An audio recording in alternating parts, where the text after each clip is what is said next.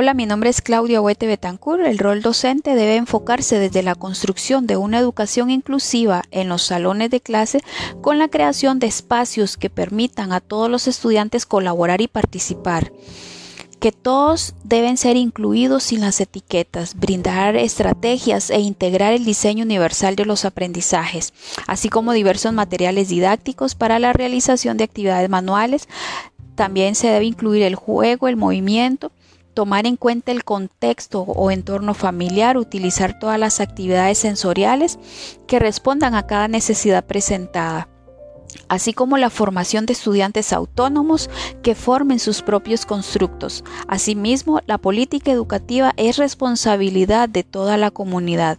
Eduquemos para la vida, eliminemos barreras discriminatorias, brindemos una educación de calidad no solo a las personas con alguna discapacidad física o cognitiva, sino también a personas con alta dotación, motivándolos en el aprendizaje, fomentando valores de igualdad, equidad, respeto e inclusión.